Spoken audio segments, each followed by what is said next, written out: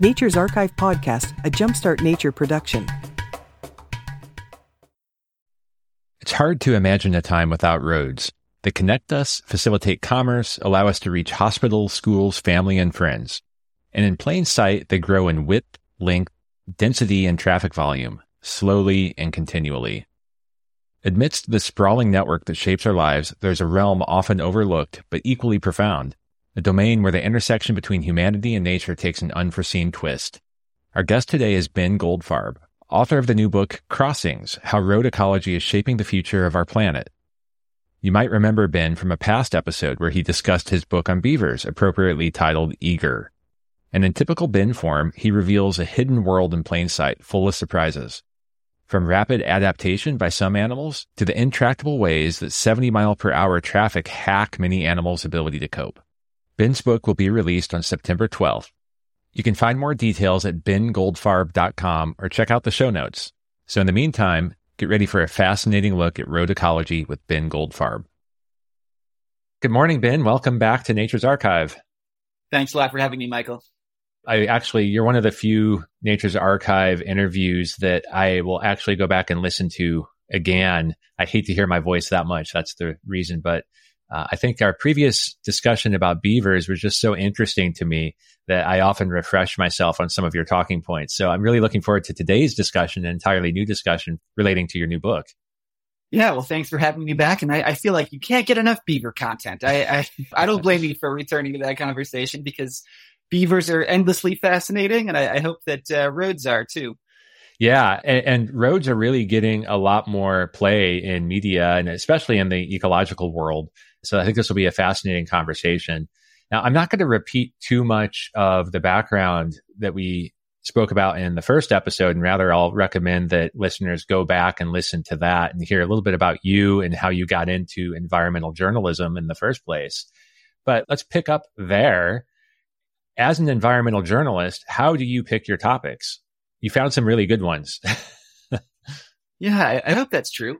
That's a great question, Michael. I mean, I think some of it is serendipity, right? You meet the right people and they're incredibly charismatic and sort of persuade you of the worthiness of a certain topic. That's what happened with beavers for me, was meeting this guy named Kent Woodruff, the longtime director of the Methow Beaver Project in north central Washington, this really charismatic beaver evangelist who sort of sold me on beavers as this wonderful topic, which certainly they turned out to be. And I think the same was true in the world of road ecology. It was meeting and writing an article about this guy, Marcel Hauser, a Dutch road ecologist now living in Montana, who's, really one of the leading researchers in the field. He was the one who kind of gave me the red pill, as they say, and brought me into the world of road ecology almost exactly 10 years ago.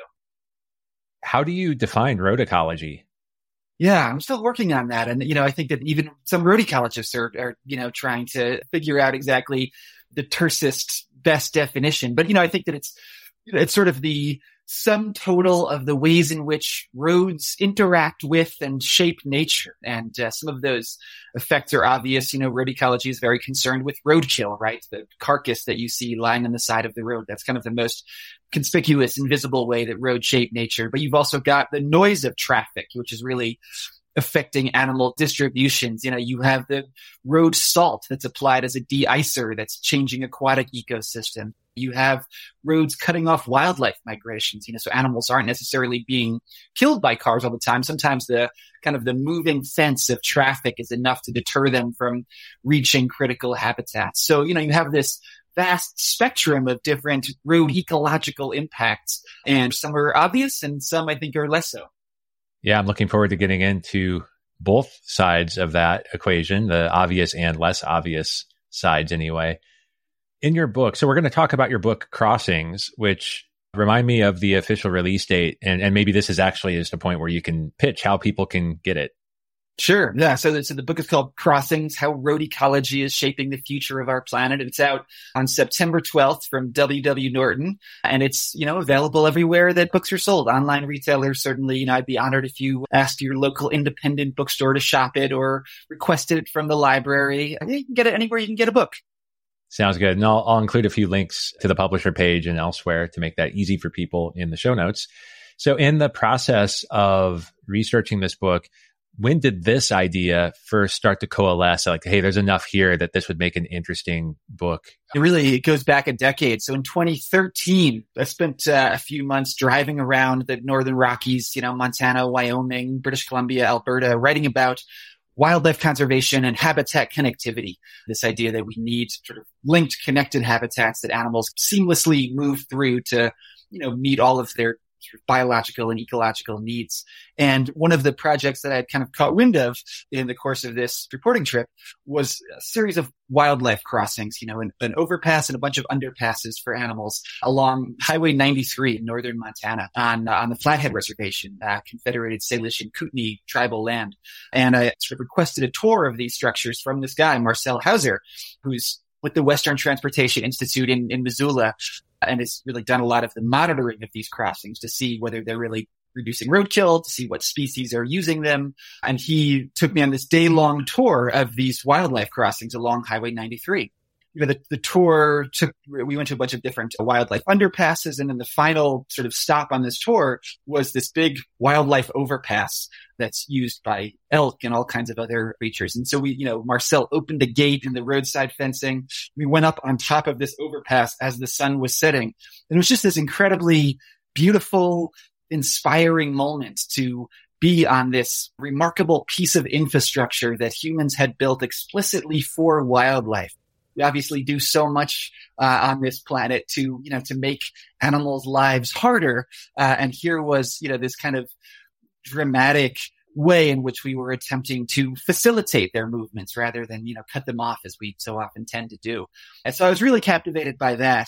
And I was also captivated by the kind of imaginative challenge of creating infrastructure for animals. Marcel talked a lot about the different habitat features that existed on this overpass and that should exist. Things like visual screens to prevent animals from being deterred by headlights sweeping over the overpass, or little pockets of brush, that might be planted to allow animals as small as meadow voles to hopscotch from feature to feature. So I just loved that notion. How do you build structures that appeal to an entire ecosystem in a sense? Obviously, every species has its own sort of habitat requirements and ecological niches. And how can you build infrastructure that checks all of those boxes for different species? So I loved the imaginative challenge there. And from that evening, I think in October 2013, I really felt like there's potentially a wonderful book there. And, beavers kind of intervened in my life for a few years and got me off the road ecology beat. But, as soon as the beaver book published in 2018, I knew the next project was going to be a book about road ecology. Yeah. So as you alluded to, road ecology is so much more than just roadkill that we often see.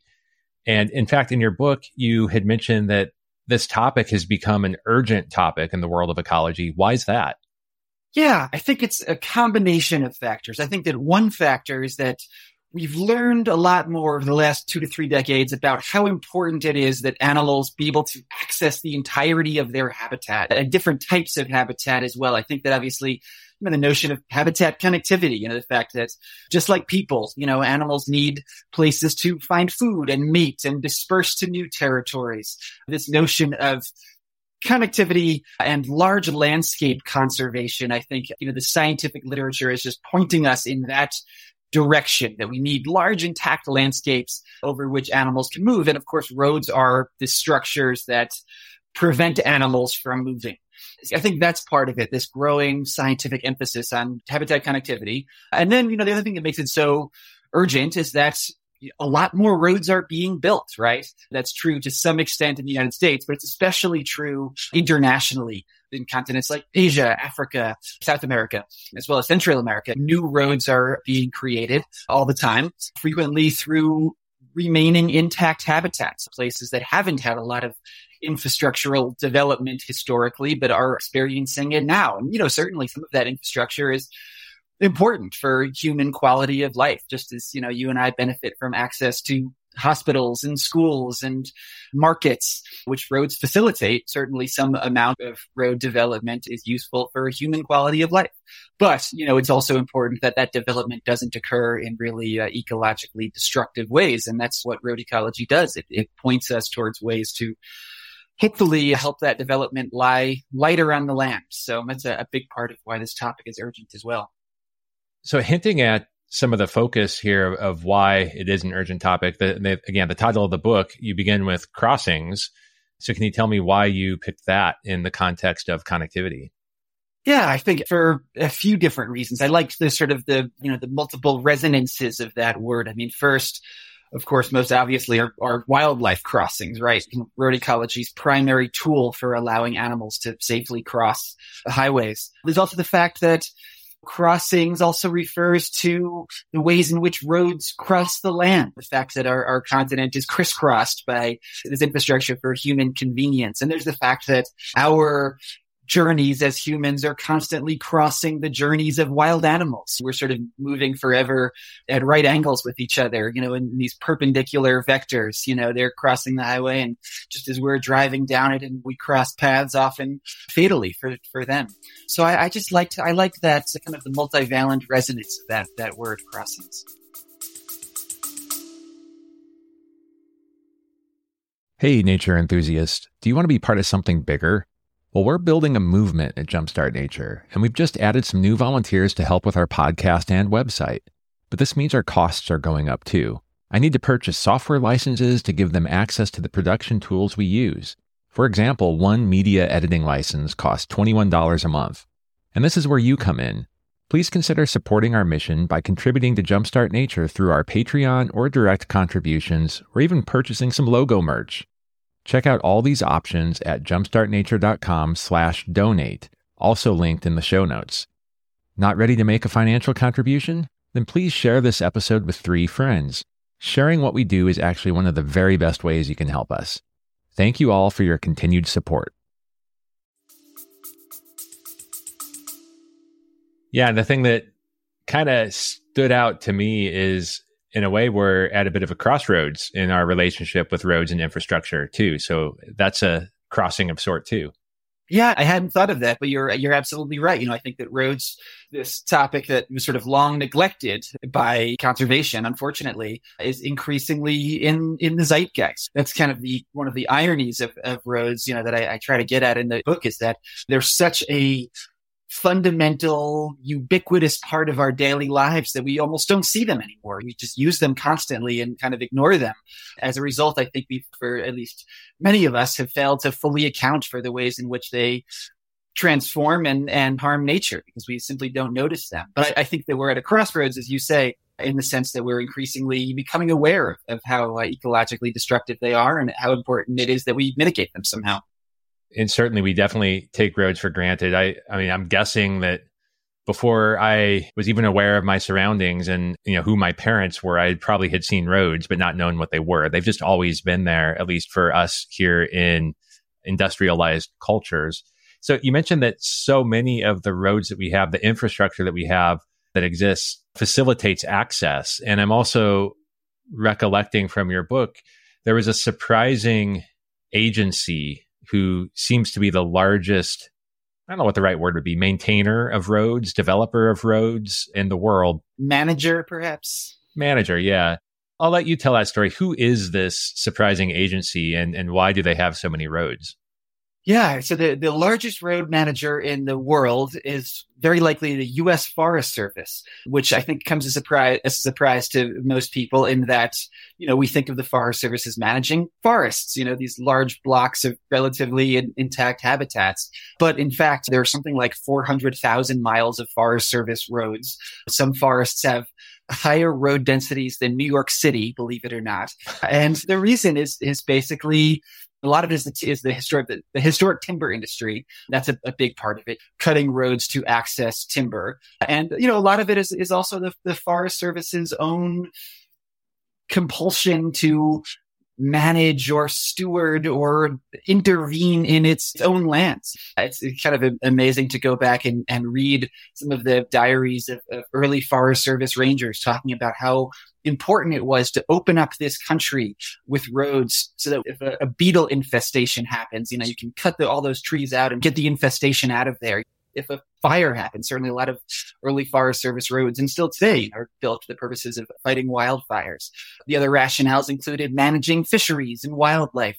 I think that the Forest Service is really emblematic of this broader mindset that we humans are these enlightened stewards of nature, and nature requires us in some ways to intervene on its behalf. And roads are the way in which we get back there and do the intervening. So yeah, it is pretty incredible to look at when you look at a zoomed out map of America's national forests. There are these big green blocks of what look like intact land. And then you actually get out into many of them on the ground, and they're just absolutely spider-webbed with dirt roads and densities that kind of beggar belief.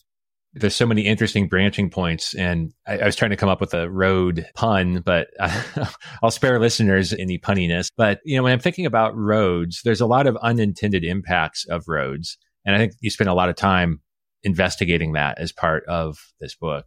One thing that comes to mind for me, just to kind of get the conversation started, when I'm thinking about, okay, all these roads in Forest Service land, and maybe from a satellite view, you can see the canopies are touching, but it still creates this, in a way, kind of like an edge habitat. And I often hear people talking about brown-headed cowbirds, for example, who really thrive in this edge habitat in their lifestyle, and it gives them an opening to maybe expand their range. Did you find any other interesting, unexpected impacts of roads, such as habitat expansion or actually species that are benefiting from this opening up? Roads are novel ecosystems in a lot of ways, and every novel ecosystem has winners as well as losers. Obviously, scavengers kind of come to mind as primary road beneficiaries, right? Our cars are out there killing deer and elk and pronghorn and other critters, and that's being taken advantage of by turkey vultures and golden eagles and bald eagles and coyotes and ravens. There is this community of organisms that, certainly benefits from the road. But the road is also, it's a dangerous resource, right? It can be an ecological trap. You're a golden eagle who alights on an elk carcass by the side of the highway and fills your belly with meat. It's pretty hard to take off when the tractor trailer comes barreling down the highway, and certainly lots of scavengers fall victim. So the road is kind of this resource, this form of bounty for at least some organisms, but it's certainly a dangerous resource and can become an ecological trap very easily.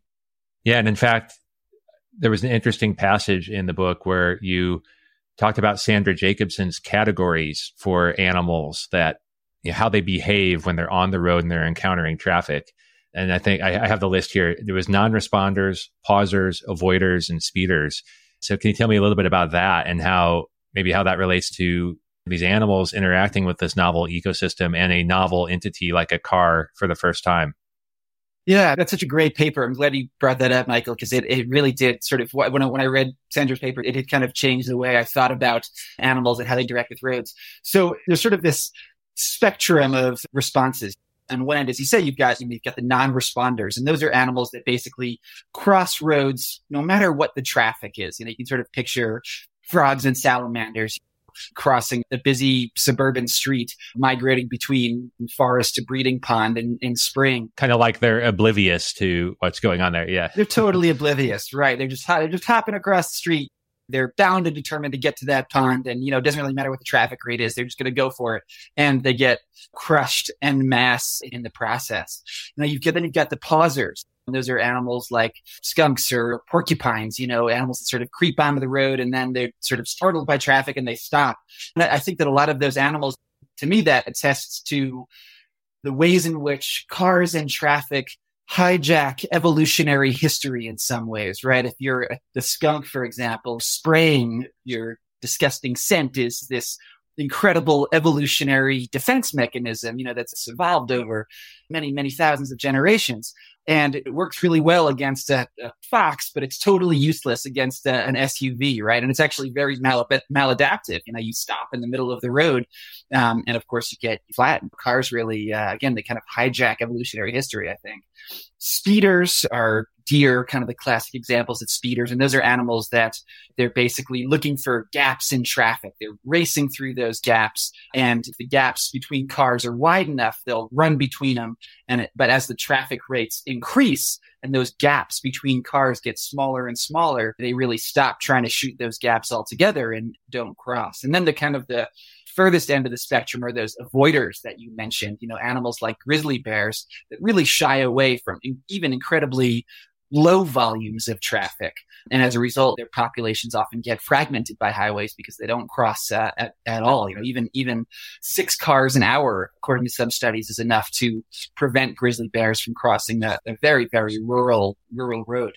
So, to me, I think the takeaway there is that it's funny to think about the two ends of the spectrum, the non-responders, the animals that cross no matter what, and the avoiders, the animals that almost never cross roads, and realize that, in a way, they're both kind of imprisoned by roads, right? One because they are constantly getting flattened, and another because they don't attempt to cross at all. So, no matter what your response to traffic is as a wild animal, it's going to have negative impacts on your life history.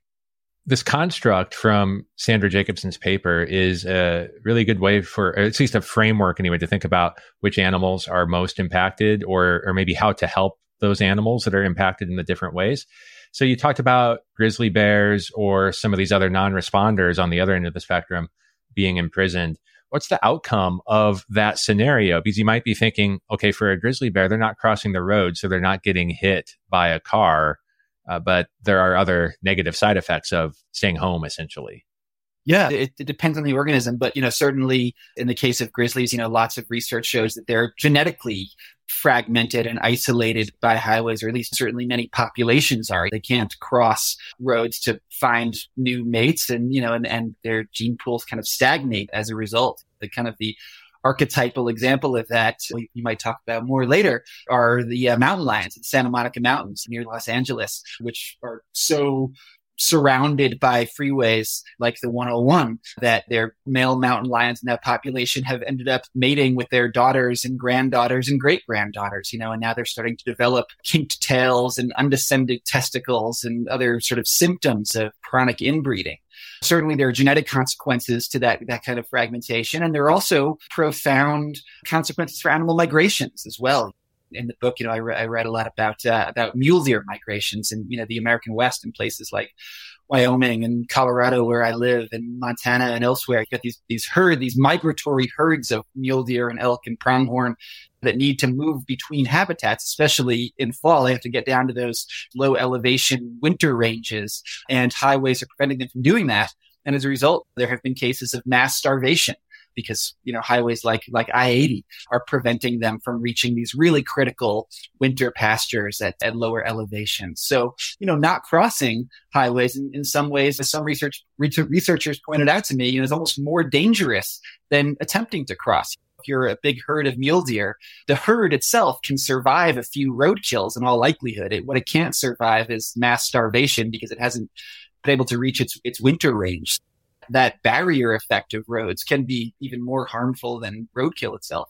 Yeah, that makes a lot of sense. And I think this is one of the biggest eye-openers for me over the last several years, that as I've started to learn the impact of roads, is the lack of gene flow and the trapping, and then the resource access as well. That's something else, is the landscape is always changing. Habitats are changing. There's always succession. Climate's changing. Everything is changing.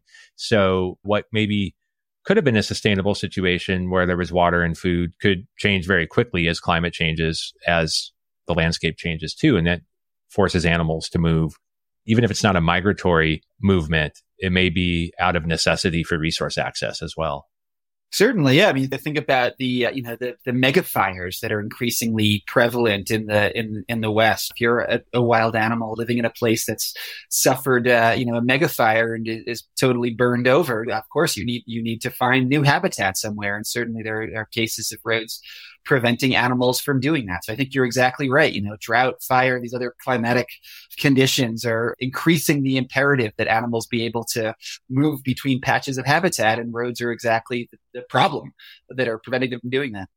So we've been talking about some of these maybe unexpected impacts of roads and fragmentation of habitat, but you opened the book with a fascinating example that I don't think a normal person could have come up with, if they were given 100 years to think about all of the potential impacts of roads. And that's how cliff swallows have responded. So can you tell me a little bit about what has been found with cliff swallows?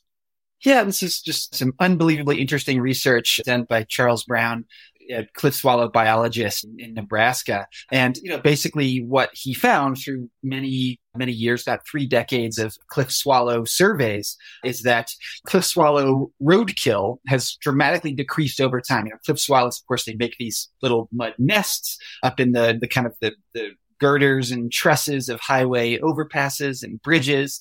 And that infrastructure has furnished habitat for them. But of course, it's also very dangerous, right? Living on the bottom of a highway underpass or overpass, it's a pretty dangerous place to be. And, certainly you run the risk of getting hit by cars and trucks as you swoop around feeding and living your lives. What Charles found over many years was basically that cliff swallow roadkill has decreased dramatically. And when he examined the bodies of cliff swallows, many, many years and decades of specimens, what he found is that the wings of cliff swallows are becoming shorter over time. And the reason for that is that if you're a long-winged swallow, long wings are good for long, straight, powerful flights, whereas shorter wings are good for agility, tight maneuvers, little rolls and pirouettes, and those are exactly the maneuvers that you need to escape an oncoming 18-wheeler. If you're living under a highway or above a highway, rather, you want those short wings to help you avoid traffic. And traffic is basically weeding out the long winged swallows and selecting for the shorter winged swallows. That's very rapid evolution driven by cars and trucks and traffic. And I just found that, an incredibly powerful story on some levels. I mean, first, it just demonstrates how powerfully and dramatically and quickly roads have the ability to shape the natural world. I mean, that's, again, roads causing evolution in a matter of several decades, a geologic blink of an eye. I also loved that story and opened the book with it because it's, it's not exactly a hopeful story, but it is a story of adaptation, and I think that when we think about the ecological effects of roads, it's very easy to just think about all of the catastrophic ones, roadkill, habitat loss, noise pollution, et cetera. And of course, all of those negative effects exist. And that's largely what the book's about. But roads they're not just forces of destruction and habitat loss. They're also forces of habitat creation in a sense. And all kinds of creatures have really interesting evolutionary and adaptive responses to roads. And, I'm interested in those stories as well, rather than a very straightforward story of roads causing destruction. I like a more complicated story in which roads are novel ecosystems in their own right that induce all kinds of interesting ecological and biological responses. I just thought that was a fascinating story that kind of complicated the role of roads in some interesting ways. It's right in line with how I think about the world as well, because roads aren't going away and we need to understand what those impacts are so that we can do better. And seeing both sides of the coin, I think, is really helpful. I'm sitting here thinking too that if colonists were coming to North America, and of course this would not exist, but if they were coming and identifying all of the animals and species and giving them names, giving them English names, and they found today's cliff swallows nesting under bridges, they'd probably be called bridge swallows. Like that's what they become. They're more common under bridges than they are in their traditional native habitat, which is crazy to think about. And I think their range is actually expanding as well, since bridges are kind of everywhere. Yeah, absolutely. And again, you see that with lots of different organisms, like the meadow vole. There's a great study from the 70s, I believe, that basically showed meadow voles expanding their range sort of in tandem with the interstate highway system, following those kind of grassy verges, roadsides, and medians, this new form of habitat. The EPA put out a white paper some years ago that described vultures expanding their habitat basically, in these linear strips along highways, black vultures moving north with the highway system. So, look, obviously, roads are destructive, but to assume that they're only destructive almost doesn't give wildlife enough credit, right? That wild animals are incredibly adaptable and intelligent and good at exploiting the resources that we provide for them. And, it shouldn't come as a surprise that they figured out ways to exploit our road system as well. Yeah, absolutely. And they need some help on their own evolutionary timescale. It seems like cliff swallows are well positioned to rapidly adapt, whereas a mountain lion or a grizzly bear with a much slower reproductive cycle and some other behavioral differences are going to need some help to adapt and sustain. I wanted to pick up though on you started to talk about the roadside strips and the meadow voles. And I had a past guest on the podcast, Dr. Jarrett Daniels, who he's an entomologist and has really looked at the importance of roadside vegetative management as a way to help with insect populations. So I'm curious if you delve into those sorts of topics as well. For example, I don't know what the statistics are, but if we just think about interstate roadsides, highway roadsides, all being managed by state entities, essentially, it seems like there's a lot of potential there for improvement. Yeah, absolutely. And I wish I'd talked to Jared Daniels. He sounds like he would have been a good source for my book. Yeah, I think that there's something like 17 million acres of roadside habitats in the United States. So it's certainly a big form of habitat of land. In some states in the Midwest, it's the largest form of public land in the entire state. And, certainly there is a lot of potential there. You think about, one chapter of the book deals with monarch butterflies, the Midwestern migration, not your California population.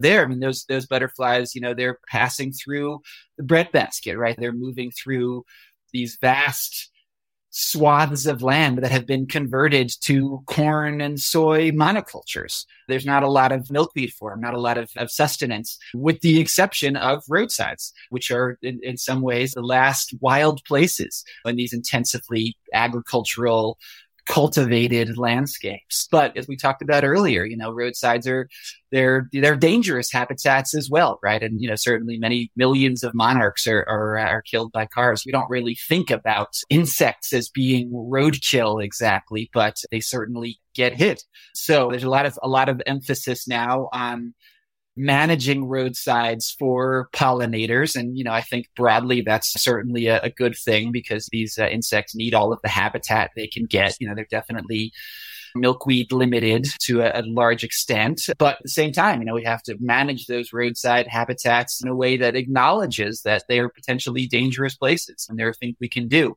like moving those habitats further from the shoulder potentially or higher up on embankments so that the butterflies, are moving over traffic rather than directly in the midst of it. To me, certainly there's potential there for roads to sustain pollinators, but we also have to be thoughtful about the negative impacts as well.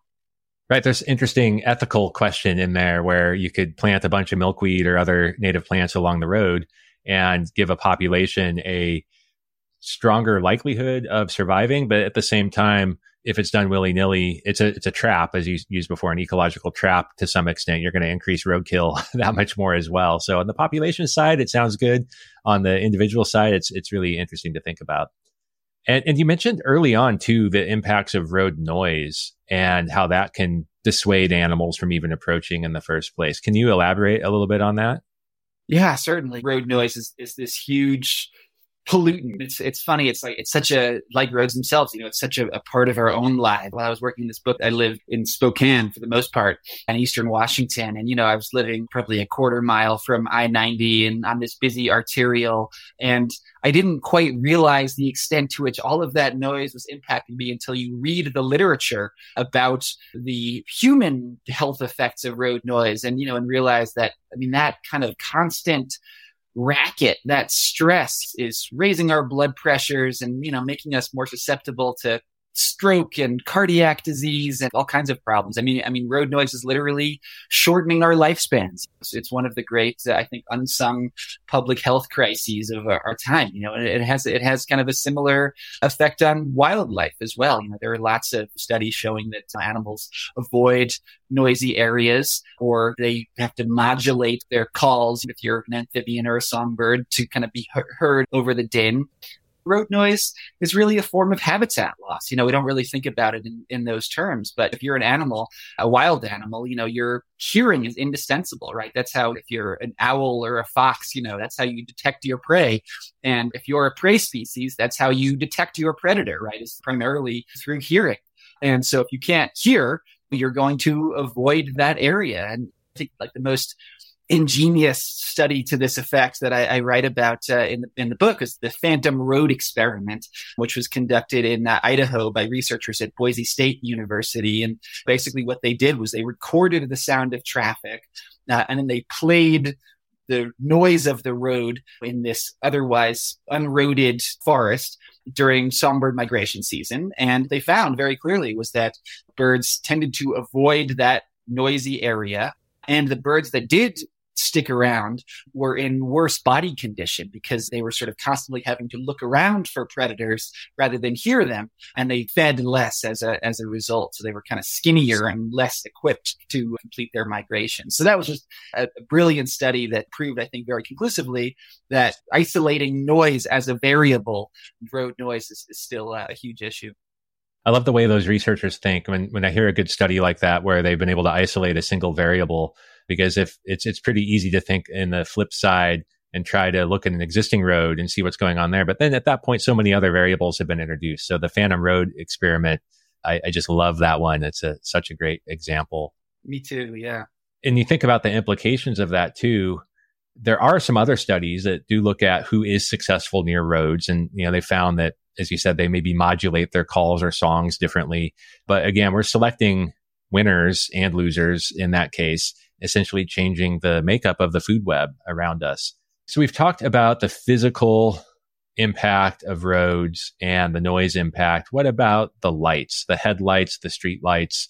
What kind of impact does that have on the ecosystem? It's a great question. I mean, I actually wish I had addressed it more in the book, honestly. There's a lot about noise in there and less about light pollution. Certainly, light pollution is a huge issue, obviously, for so many nocturnal species that rely on darkness and to hunt and to avoid predators and to feed.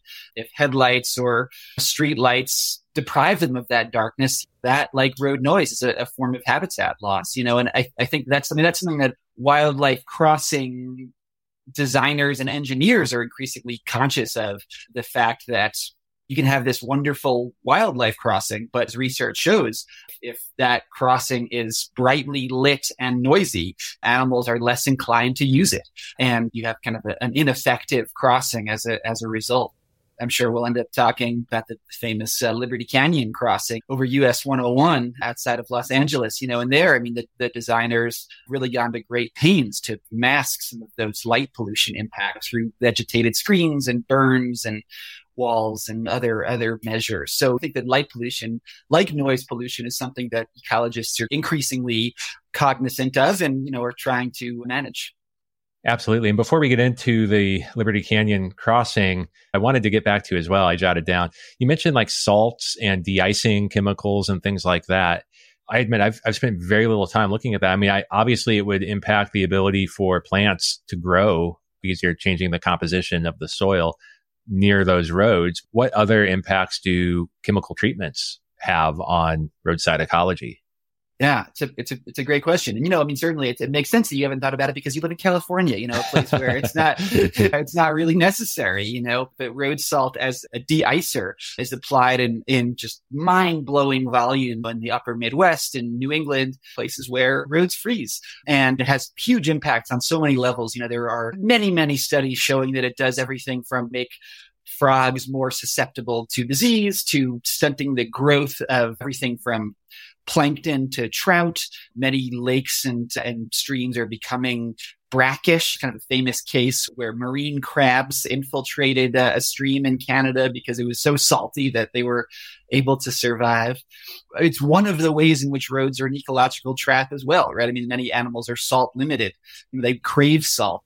Creatures like moose and bighorn sheep, end up going to roadsides to lap at these little salt ponds and wetlands that form along roadsides and even lick parked cars in winter. And, obviously anything that draws animals closer to the road or even onto the road is going to be really, really dangerous for them. So there are, lots of studies showing that road salt enhances this ecological trap effect. So road salt, again, I mean, it's something that we kind of take for granted in a lot of ways or don't even notice. I mean, certainly it is useful to a very large extent. It's saved lives, many human lives, undoubtedly, by preventing car crashes. But, it certainly has ecological consequences.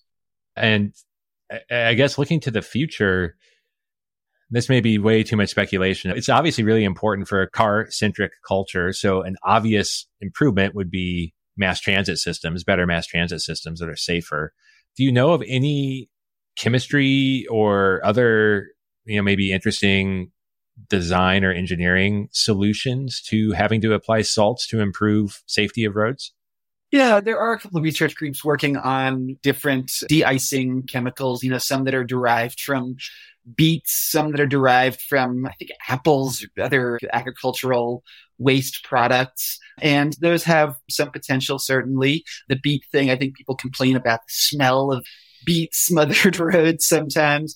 And, there are other options out there that are being developed. But, salt is just so ubiquitous. It's so cheap. It's going to be very hard to dethrone, I think.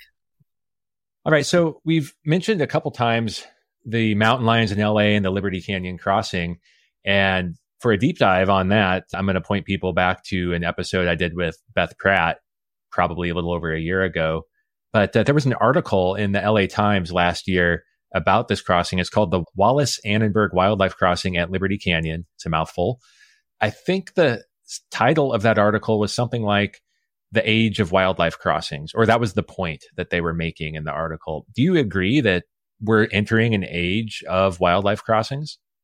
Yeah, I do. I do think that's a fair and accurate statement, and certainly Liberty Canyon has a lot to do with that. It's this incredibly high profile, certainly the highest profile wildlife crossing ever built by virtue of being, very close to giant megalopolis and crossing the busiest freeway in the country. It also has as its mascot P-22, who was probably the most famous wild animal in the country, thanks in large part to Beth's advocacy and promotion. So, I think that Liberty Canyon did a huge amount to raise the profile of wildlife crossings and make them appear to be a viable solution. The kind of the interesting thing about Liberty Canyon, about the Wallace-Annenberg wildlife crossing, is that it's built, or it is being built, primarily with private donations, right?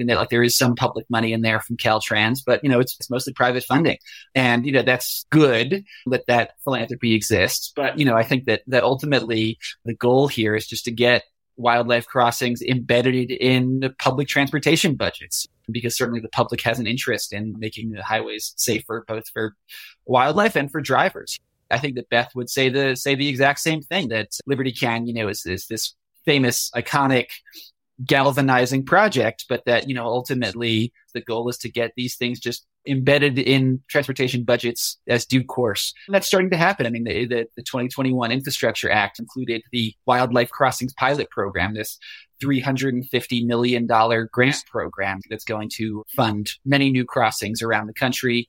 Lots of states, California, Utah, Colorado, New Mexico, you name it. Every Western state, recently passed some kind of bill allocating state funding for new wildlife crossings. So we are entering an age of wildlife crossings, although I'd argue that we're not there yet. Certainly $350 million in the federal budget sounds good. That sounds like a lot, but that's basically enough to cover all of the wildlife vehicle collision hotspots in California and not a whole lot else. So the need is immense, and the funding is maybe starting to chip away at that need, but the need still certainly exists and is going to exist for decades, probably. Yeah. One of the things that gives me some optimism is that I know that some agencies, they're looking at this from a perspective of not necessarily building new infrastructure as a mitigation to existing infrastructure, but being opportunistic. And when there are new projects like rebuilding bridges or widening roads or repaving or whatever the case might be, trying to then use that as an opportunity. We're already going to dig up the ground. We're already going to do all this other work to now let's make this safer. And while maybe that's not the pace that we would all like to see, it's a little more effective from a money expenditure standpoint anyway. You mentioned I-80 a few times, and I'm thinking about the Annenberg crossing and how visible that's going to be to people. And it's almost going to be like a giant billboard saying, this is some of what we need to repair or mitigate the damage that we're doing. And when I was crossing I-80 in northern Nevada, there's several crossings that are very obvious there. There's no signage or anything on them, which is almost a lost opportunity in a way. But it did make me realize that while those are visible but unsigned, it took me a while to recognize them for what they were. So people probably see crossings, especially when they're in some of these states that have them. But then there's also a lot of crossings that are unseen, culverts or other things, other designs. So I don't have a great question to ask about that other than maybe what are some of the more creative designs or integrations you've seen to facilitate crossing through roads that aren't like these massive infrastructure projects? Yeah, it's a great sort of non-question, but it's a great question, Michael. Yeah, because I think you're exactly right that these big overpasses like Liberty Canyon Crossing, like the I-80 crossings in Nevada for mule deer, which have been incredibly effective. Those ones that you saw, certainly, those are great at raising awareness. And as you say, they kind of serve as a billboard for the importance of connectivity, but they are the most expensive wildlife crossings out there. And, certainly you can get a lot of bang for your buck, by doing some cheaper retrofits. You mentioned culverts, and, I'm just sort of fascinated by culverts, always have been. They kind of interact both with road ecology and also with beavers. Beavers are constantly damming up culverts. I think I'm probably the only writer ever to have a chapter about culverts in every book that he writes. And, and there's a lot that can be done with culverts. Culverts are these inconspicuous, humble stream crossings, right? These pipe concrete rectangular boxes through which, water flows beneath roadways. And there's a lot that we can do to turn those into wildlife crossings very cheaply. You picture like a corrugated steel pipe that runs under a roadway. Well, you can add a little shelf to that, basically, just a little metal catwalk that keeps small mammals like voles and shrews and weasels high and dry, and they can cross safely. I mean, the same thing in these kind of larger concrete box culverts. You can add a couple of shelves and, suddenly that's a little highway for bobcats and other critters, and so there are all of these really low cost tweaks that we can make to existing infrastructure to make them effective crossings. And, one of those tweaks is just adding fences to things. People talk about the wildlife crossings, these big, beautiful, iconic structures that animals move across.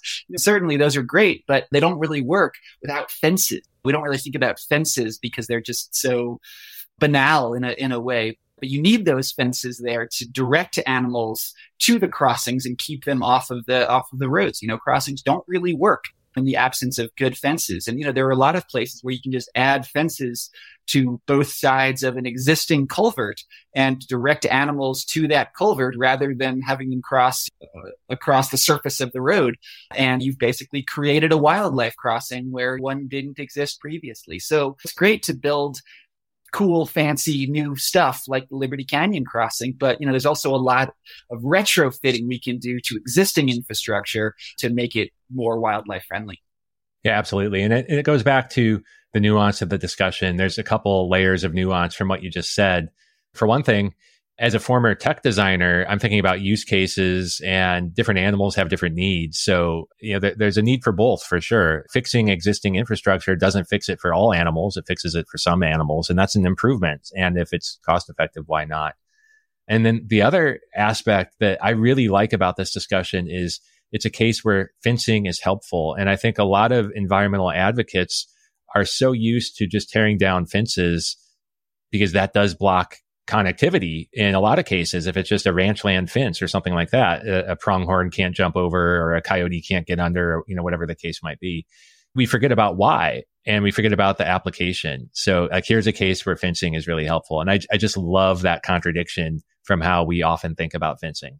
Yeah, there's kind of road ecology has kind of a sister science called fence ecology, which is, is sort of increasingly prominent. And I think that's the takeaway from fence ecology too, right? Is that, as you say, we hear these structures, these linear barriers like roads that are incredibly ecologically deleterious and restrictive of animal movements. And they're just so abundant, right? That there's something like 17 times more fences than roads in the United States. So they're just, they're just everywhere, and they're incredibly harmful. But at least in this case, in the world of road ecology, they have a really important role to play in funneling animals where we want them to cross roads.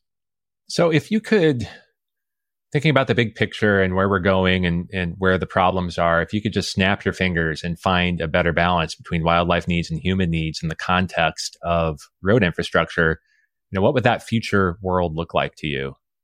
Yeah, that's such a good question, Michael. And I wish I had a great answer. I mean, one of the tensions, I think, of wildlife crossings, one of the things that gives me pause about them sometimes is the fact that they don't really challenge our car dominated society, right? They're a way of, I don't want to say greenwashing our roads. That's not really the right word. Basically taking this crazy, catastrophic, car-oriented civilization we have and making it like a little bit less terrible without actually challenging the car's dominance. And that's not me saying that I'm anti-wildlife crossing, quite the opposite. But we also need to think about, I think, larger systemic solutions. You mentioned the importance of more public transit, getting people out of cars. And that's obviously a really important one. At the same time, it's challenging because, the car is just so entrenched. It's so hard to overthrow. And I think that one of the tensions is that, road ecology problems, places where highways are going through important habitats are disproportionately concentrated in relatively rural places where the car is really a necessity in a lot of ways. It's fantastic to get cars out of places like New York City and the Bay Area, and certainly we should be trying to do more of that. But here in rural Colorado where I live, it's sort of hard to envision the transit system that is going to replace the car. We just have such, low population densities and so many highways through critical migration corridors. And it's just so hard to envision a car-free future in rural central Colorado. And that's the kind of place where wildlife crossings are essential, places we're going to have car culture for the foreseeable future, but certainly we should be doing everything we can to get people out of cars in the places where that is possible. Yeah. Animals pick their migratory routes for the same reasons we pick ours, because they're relatively easier places to move through. So it makes sense that roads and animals are going to continue to come into contact, especially in places like that. Now, what can individuals do, like someone listening to this podcast, for example, to help in the world of connectivity and road ecology? Like, are there any community science or citizen science projects related to connectivity or other unique ways you found to make a difference? Certainly, citizen science is really powerful, or community science or participatory science, whatever term you want to use for it. That's kind of one of the beautiful things about participatory road ecology is that it doesn't really require any special expertise to identify dead raccoon or a skunk by the side of the road. And there are many programs and apps that collect that data and use that data. And, there are some wonderful case studies of community collected data informing the location of wildlife crossings or contributing to our understanding of the range of species. Roadkill, for all of its tragedy, is also this really useful scientific tool. And in some ways, it's this kind of constant sampling system, that's like having a bunch of camera traps out. Animals cross the road and unfortunately they get hit, and that's valuable data about where wildlife lives and how dense their populations are. There are many, many studies that have made good use of roadkill, often using community collected data. So that's one way I think of kind of redeeming this catastrophic form of death, is to make use of that data in ways that ultimately inform conservation.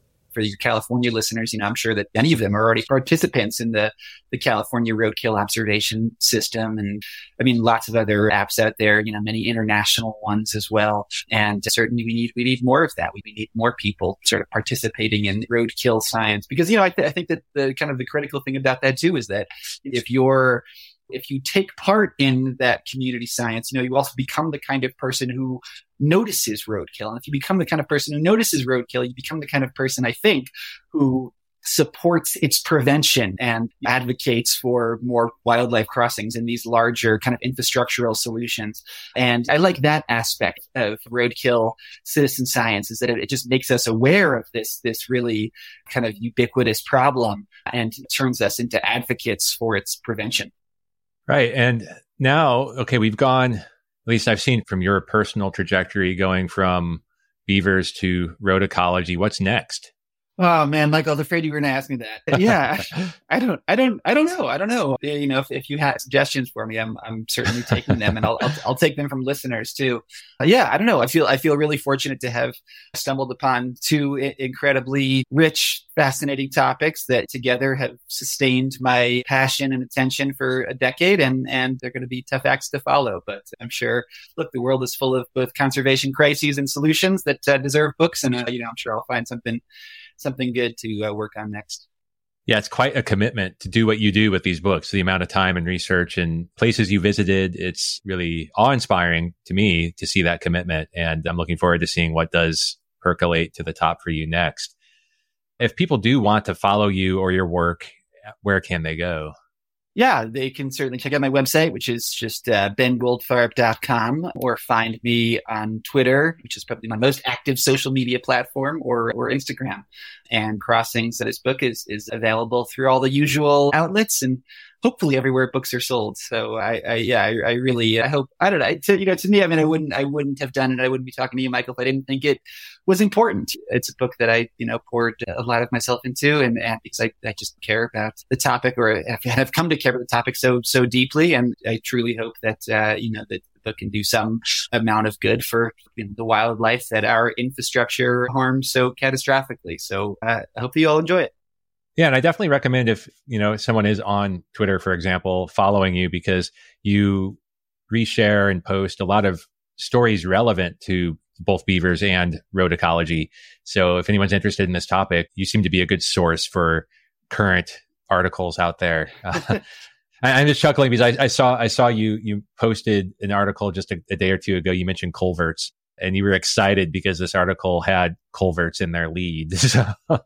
Yeah, in the New Yorker, more attention for culverts, but there's so much news to share, in both of these realms right now. You mentioned that it's sort of the age of wildlife crossings. It's also the age of beavers in a lot of respects, right? That this humble rodent that was perceived as a source of fur or a pest, for many centuries, is now, I think, widely perceived as this crucial conservation solution, which, it certainly is. It's been fun to kind of ride the wave of these two topics that I think have really entered the conservation zeitgeist in the last 5 to 10 years. Well, thank you so much for the work that you do and for taking the time today to talk about it. I really appreciate it, and I look forward to seeing what comes next. Thanks a lot, Michael. Appreciate your time, and thanks for having me on. Thanks for sticking through the entire episode. If you made it this far, I hope that it means that you enjoyed it. If so, please spread the word and share this episode with 3 friends or groups that you think would enjoy it too. As for today's episode, let me know. Did I miss anything? Was there a topic I should have covered? Let me know at podcast@jumpstartnature.com or DM me on any of my social accounts. I'll do my best to answer your questions. You can find me at Nature's Archive, one word, on Instagram, Facebook, and Twitter. I also share photography, nature stories, and much more on those accounts, so you can follow just to stay in touch too. And despite being called crazy by numerous friends and colleagues, last year I left my tech career behind to start Jumpstart Nature, which Nature's Archive is now part of. For the sake of myself, my family, and the planet, I need to make this work. So please also consider becoming a patron at patreon.com/jumpstartnature. I offer some exclusive content and perks, and you can start donations as low as $4 a month. Lastly, please also check out our latest creation. It's the Jumpstart Nature podcast. We just completed our pilot season, where each episode reveals an unseen, surprising, or misunderstood nature topic with the help of experts and our host, Griff Griffith. It's entertaining and inspiring, and even reached number 3 on the Apple Nature podcast charts. There's much more on our roadmap, but we need your support, so check out jumpstartnature.com for more details. Thank you.